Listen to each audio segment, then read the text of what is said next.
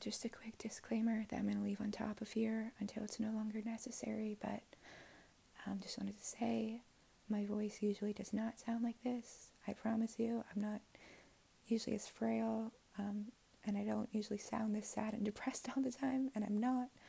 I just can't really speak because I'm still recovering from a tonsillectomy, and unfortunately, the doctors accidentally cut my tongue up a bit during the procedure, so it's just taking a bit longer than expected to go back to talking normally. But yeah, I think hopefully it'll be healing soon. And yeah, sorry about that.